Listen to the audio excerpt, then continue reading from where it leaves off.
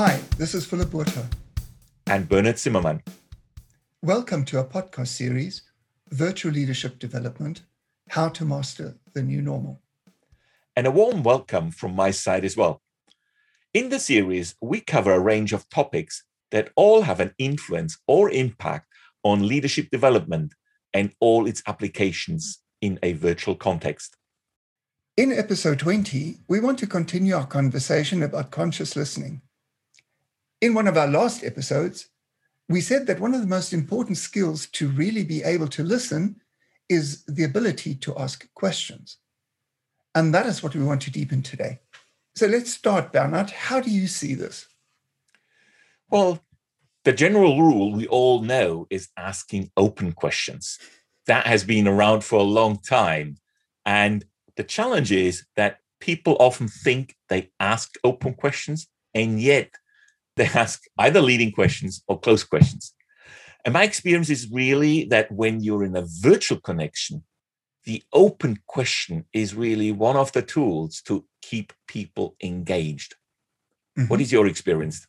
Well, I had to smile when you said that, because when I teach questions techniques in workshops, I have an exercise where people ask each other questions, and the person who answers lifts up his hand every time he has a closed question coming at him.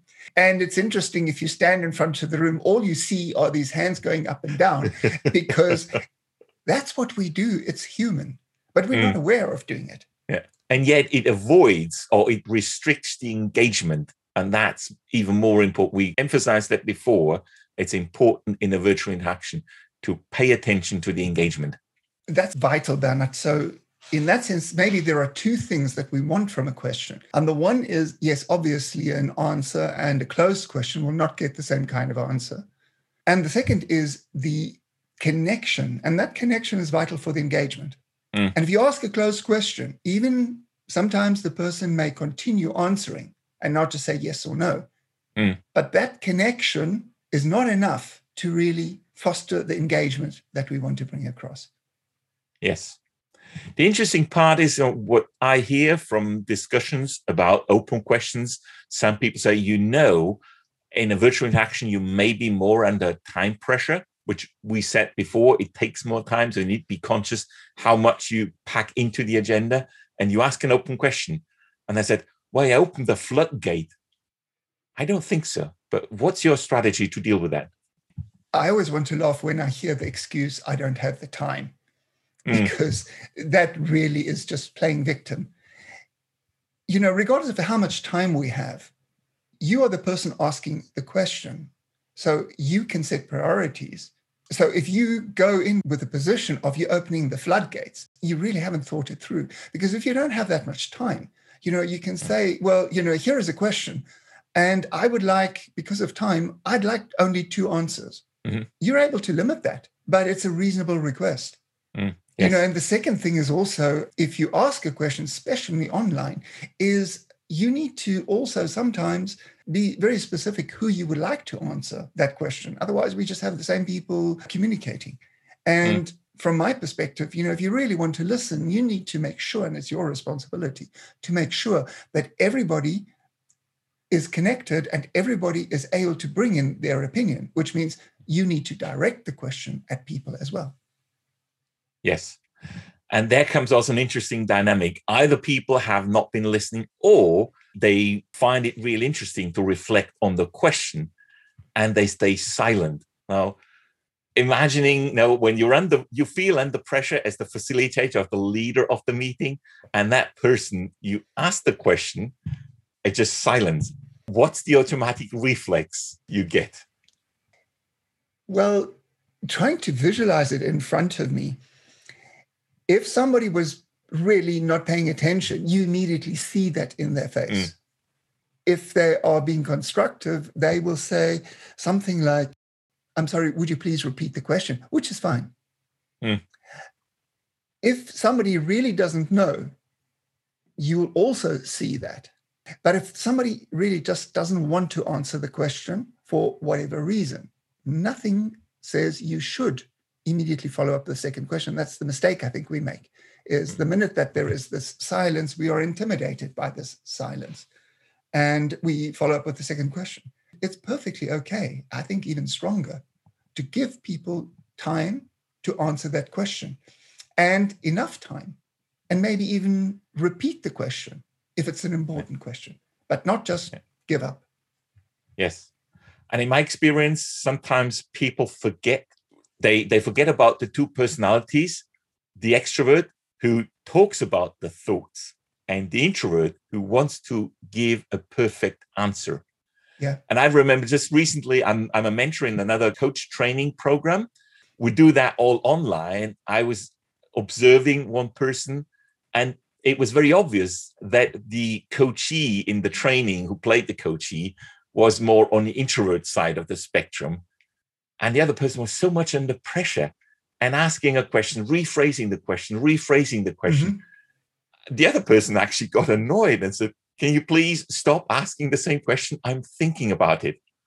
In a training situation, it's funny and nice, and we all took it lighthearted. But that's what I see people fall into. Fire the next question, because they think maybe they haven't understood it or they haven't got it, rather than leaving the space for uninterrupted thinking of the person who's been asked. Absolutely. And actually what you just alluded to was what we did in our previous 2 episodes, talking about the different levels of listening. Because now listening to you describe how the person who was asking the question was reacting, he was more listening to his own third level, his own chatter about, oh, my question is not being understood, I need to rephrase it, etc., not being aware of listening. And listening is also looking at the reaction of the other person. Yeah. As you said before, you can see mostly in their face what's going on, whether they're engaged and whether they're thinking, but you need to pay attention to that. Yeah. And maybe just to add something to that, Bernard, which just occurred to me, that if you don't see everybody on your screen in a virtual situation, it's really difficult to ask questions because you can't see the reaction. Yes. And sometimes also just the reaction of everybody when you ask that question is important. Actually, I've written a blog about that as well. How do you actually deal with a situation where you have to present something at the same time you want to observe all the people? Yeah. You need to have 2 screens, obviously, but we come to that at the later stage, explain a bit more.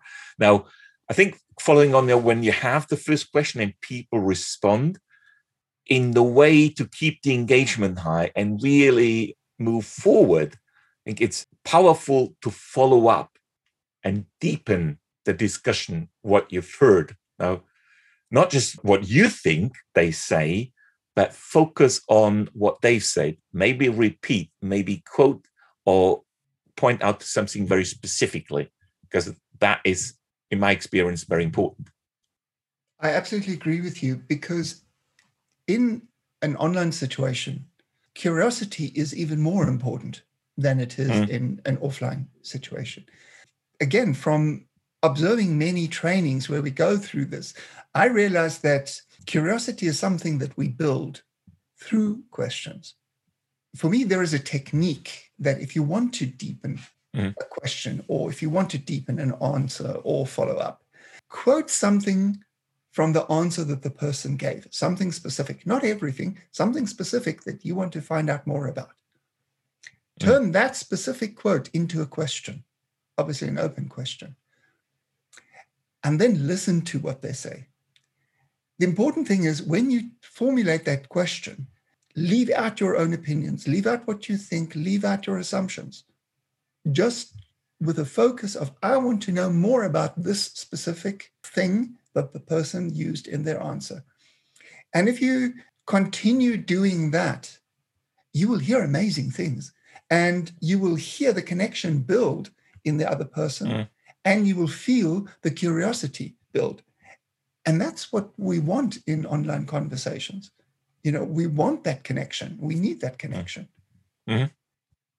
When you're engaged in that conversation, my experience is also that sometimes other participants get really hooked into, and they want to contribute, and sometimes they jump in. And I think there's also an element, you need to create the space for each and every person to give them the time to answer. Obviously, that comes also in the rules of engagement. They say, no, we need to have the space for each one, and you need to provide that. Make sure that people feel they're not put under pressure from others or from yourself to answer quicker, but say what they want to say, what they contribute, so they feel fully heard. And then you can move on and say, okay, acknowledge what you've heard, and then bring the next person in and see how they add to the point made. Absolutely. One person speaks at a time is vital, especially online, because otherwise, too many people speaking at the same time, it becomes difficult for anyone to follow. Yes. And most of the technologies don't support that kind of interaction, what you could have in a normal room. It just kind of, you don't understand anything anymore when people talk into each other. One dynamic I have observed a number of times, that you have reticent participants. That can be challenging to involve them and also to some extent control them in a way that the dynamic stays at the level that everybody can contribute. How do you address that, Philip? What I try not to do is to allow my instinct to rule what I say, because the feeling that I have, and that's what I see most often, is to immediately ask another question. And there are different reasons why people don't answer immediately. As you said before, they may need time to think, or they weren't paying attention, or they didn't understand the question. And you need to give them the space of time to think that through. Because if you just continue following up, you're taking the power away from them. If they don't understand the question, it's for them to say, sorry, I don't understand the question. Well, if it was a stupid question, you should hear that if you asked a stupid question, because sometimes we do. There are all these various possibilities, but you now need to allow people the time. And that time is powerful because you asked to hear something and wait for it. And at the most, maybe repeat the question after a while. What do you do? Yeah. Well, it depends on the dynamic. I bring people in, and then when some person starts talking, and is it never ending in the way they talk? And I had that recently when I facilitated a breakout group. We only had 15 minutes, and one person started talking, and I knew that from before, that as soon as that person starts talking, it will be a point to watch out how much space and time the talk will take. And just at one moment, when the person was taking a breath in, I was lucky they was breathing. I said, hang on a minute, I heard your point, and I paraphrased what I've heard in a few words. That now let's also take care of the others, because I see others will want to contribute to what you say, to what the question is here. Can we give the space to them? And then you almost apologize that, oh, sorry, yes, I've been talking again for very long. Of course, the others should contribute as well. Yeah, that's important. You mentioned something important, that not just cutting the person off, paraphrasing quickly what they said, which shows the person you heard what they said.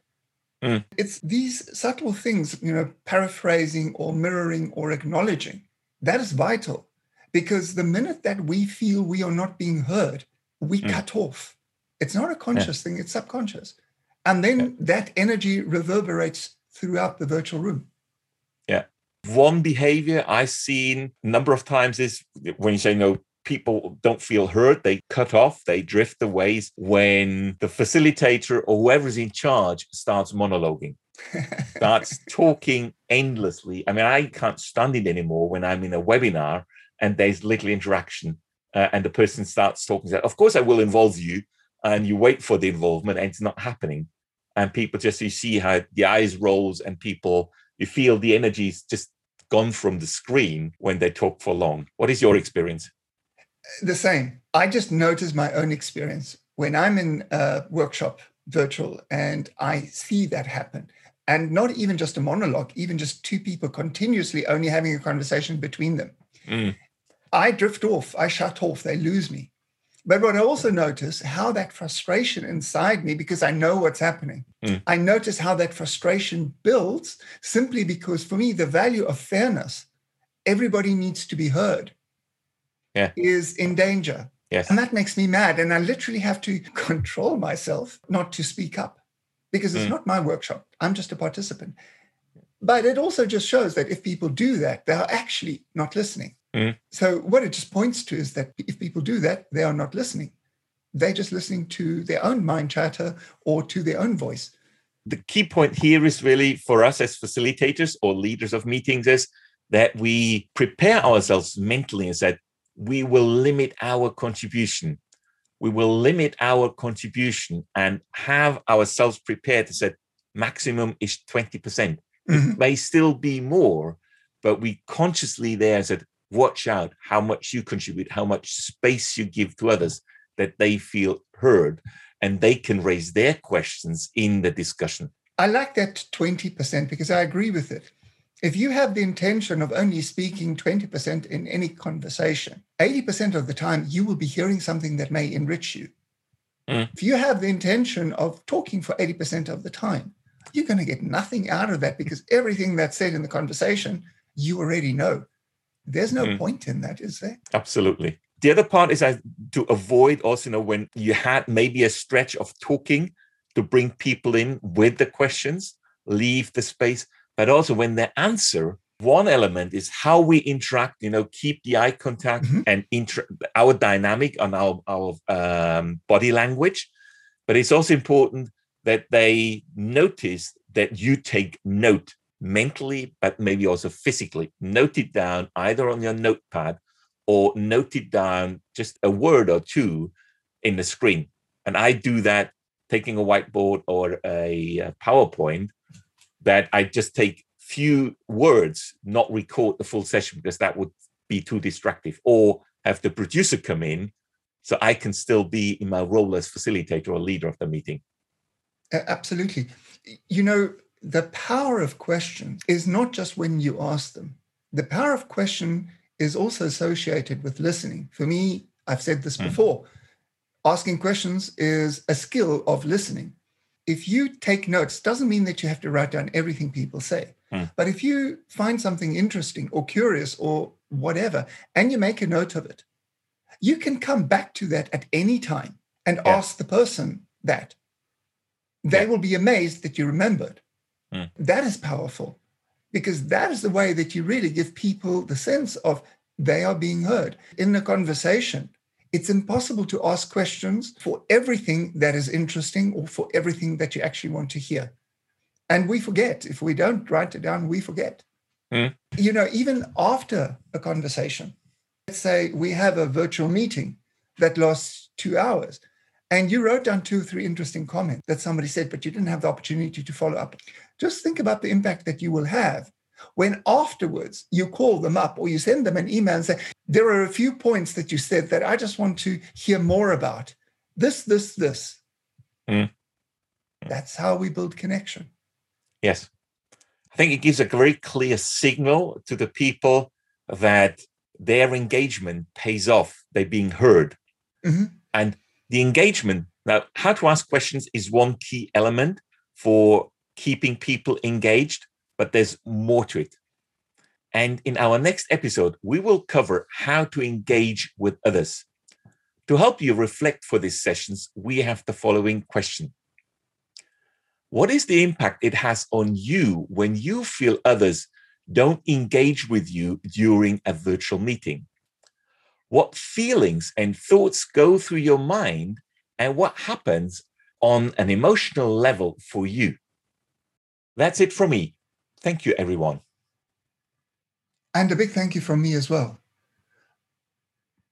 But finally, before we go, if you would like to connect with us or share your insights and feedback, please feel free to do so either on linkedin.com, Bernhard Zimmermann contact, that is CON-TACT, or Philipp Burter. We're both based in Germany. Or connect via email at philipp@burter.net or bernhard.zimmermann@contactinternational.com. That is CON-TACT-international.com. We look forward to connecting in our next episode. Thank you and goodbye.